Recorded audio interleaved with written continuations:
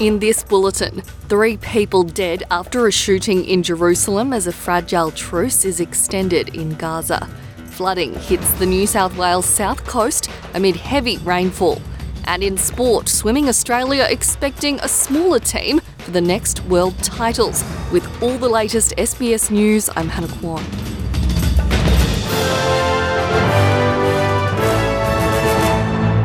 Israel and Hamas have agreed to extend their truce by another day, the announcement coming only a few minutes before the end of the current agreement. Israel has reportedly called off plans to resume fighting at dawn in exchange for a list of the hostages Hamas plans to release each day.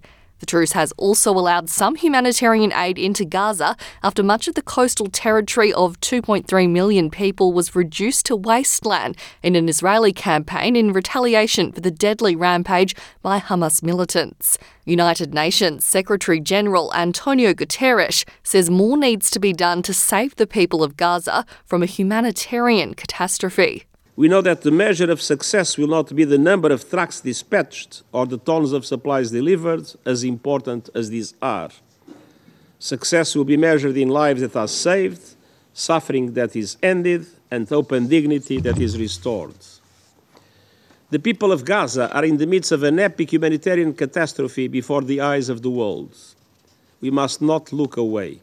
Teams have begun visiting homes on the New South Wales south coast to assess the damage from wild weather ahead of more rain expected to hit the region this weekend. The State Emergency Service says it estimates at least 40 homes around Lake Conjola have been impacted by floodwaters. But the SES says the impact of the heavy rain is being felt across the region, with more than 1,300 calls for help since the start of the storms on Thursday afternoon.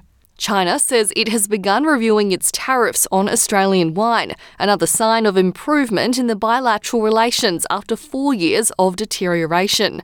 China imposed tariffs on Australian wine in 2021 after the decline in diplomatic relations between the two countries. Xu Jueting from the Chinese Ministry of Commerce says they are re-examining the tariffs on Australian wine imports based on the application from the Australian Grape and Wine Association. The Ministry of Commerce has reviewed the applicant's claims and the accompanying evidence and believes that the application meets the filing conditions and evidence requirements. It has decided to accept the application and initiate a re-examination. Subsequently, the Ministry of Commerce will conduct a review and investigation in accordance with the law, fully safeguarding the rights of all stakeholders.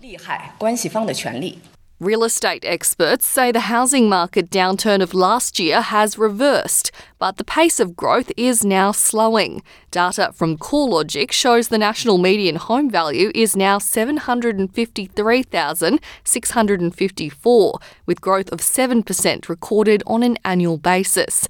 CoreLogic says the increase in its index is the smallest monthly gain in the latest streak of growth that began in February.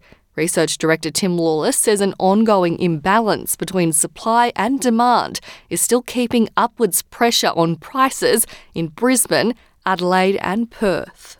Global leaders have paid tribute to Henry Kissinger, Richard Nixon's Secretary of State, who has died at the age of 100.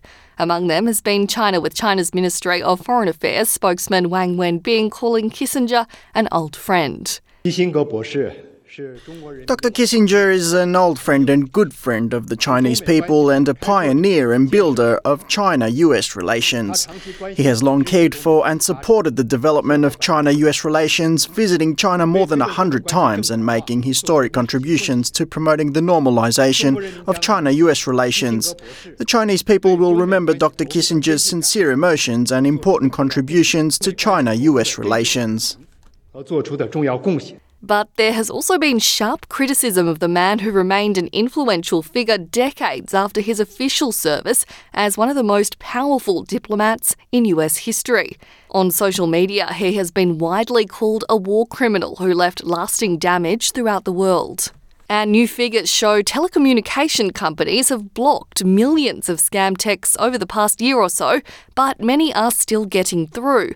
The Australian Communications and Media Authority says roughly 16 scam text messages were blocked by phone companies for every single adult in Australia over the past year and a half.